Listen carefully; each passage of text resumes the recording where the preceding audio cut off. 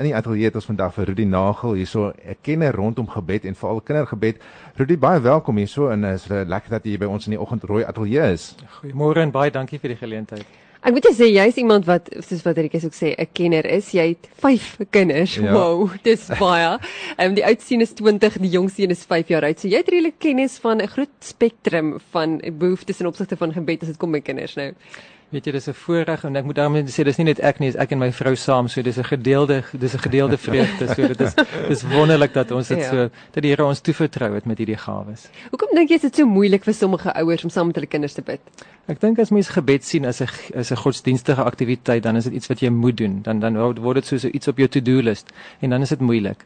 Maar as jy gebed kan sien as 'n interaksie, as 'n geleentheid om met die Here kontak te hê, as dit regtig deel is van jou verhoudingslewe, dan word dit spontaan, dan word dit natuurlik. So ons moet dit wegvat van iets wat ek moet doen na iets wat ek mag doen. Dis wonderlik hoor, en ek dink die belangrikste is dat ouers moet besef, daar's nie 'n regte formule wat gevolg moet word en as jy bang jy leer jou kind verkeerd bid en daai soort van ding, so dan doen jy dit nie.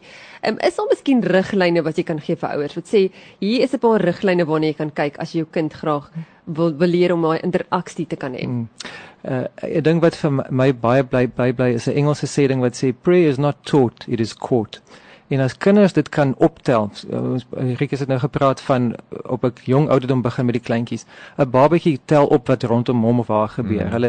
Hulle stel op die gees, hulle tel op dit wat in die atmosfeer gebeur. Nog lank voordat hulle kognitiewe verstand aktief al kan woorde gee, kan hulle gees al getuig. En ek dink as ons modelleer, dan kan ons kinders dit optel. As ons modelleer ons verhouding teenoor die Vader, as ons modelleer ons in ons huwelik met ons eggenoot, dat daar egtheid en openheid is en transparency. En dat ons nie net op ons beste dag met ons beste voet vorentoe staan en dan mooiste woorde probeer uitdink nie. Maar dat ons op 'n slegte dag eerlik kan wees en sê, Here, vandag voel ek net mooi lus vir lus nie. Voel ek net mooi lus vir niks nie.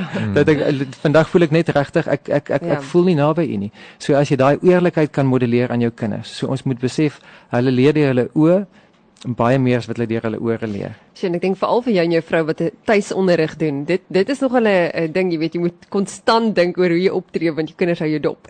Ons het baie geleentheid om vergifnis te vra, ons het baie geleentheid ook om verskoning te modelleer. Ek dink dis eintlik baie belangrik wat jy daar sê rondom vergifnis vra, want mense dink amper so baie keer as dit ook by gebed kom, dat met Beneske dit ook vinnig genoem, jy weet, is daar reg of verkeerd en jy weet, maak mense 'n fout en is dit dalk 'n rede dat kinders van jongs af nie aan gebed blootgestel word, dat sommige volwassenes later in hulle lewe bang is om te bid of dink daar's 'n regte manier van dit, is dit iets wat van kleins af geleer word of is dit nou maar net die omgewing wat mense so laat voel jy bid nie reg nie? As jy maar nou dink dat sommige kinders kry net blootstelling aan mense wat ek wil amper sê professionele bidders is en ek sê dit met groot agting en respek, maar mense wat mooi woorde kan formuleer en mense wat 'n skrifbasis het en mense wat dit op 'n mooi manier kan doen en dan dink hulle dis al manier wat dit gedoen kan word. Maar as ons as ouers kan sê ek is 'n gewone ou, ek is 'n loodgieter en ek sukkel met dinge, maar ek kan met die Here chat. Ek kan regtig en my kind kan dit by my as 'n loodgieter optel, dan is dit soveel makliker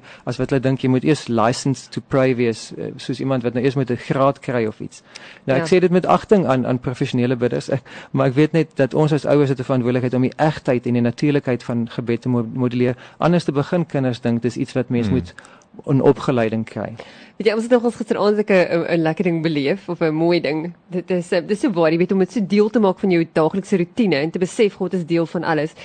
Ons vlieg vanoggend op Vrystaat toe en gisteraand sê my 4-jarige vir my, dis nou bid, sy sê, wag, daar's nog een ding.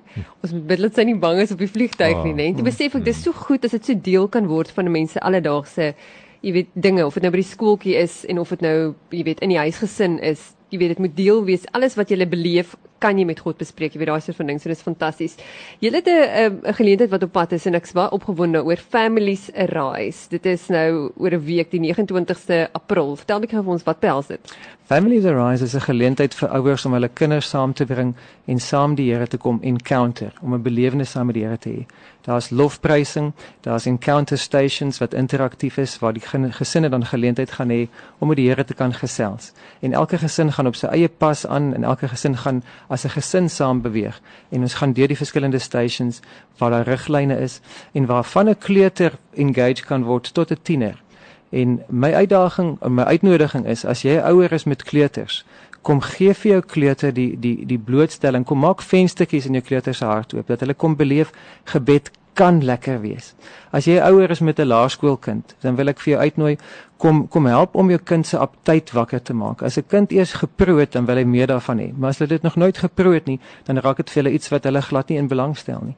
As jy ouer is met 'n hoërskoolkind, kom help om jou kind se emosies te kom vasvang, want as die Here die kind se hart vang, as die Here die kind se hart kan aan die brand kry, dan kan storms maar kom en dan kan die wêreld kan maar met versoeking kom, maar daai kind se hart is vas emosioneel aan die Here. Dit klink baie opbelovend, Rudi. Waar vind dit plaas? Hoe kry mense met die kaartjies in die hande kry? Hoe kom ons uit by die geleentheid? Die maklikste is dat mense vir my WhatsApp of dan op my kontak op my selfoonnommer en dan kan ek vir hulle al die inligting stuur.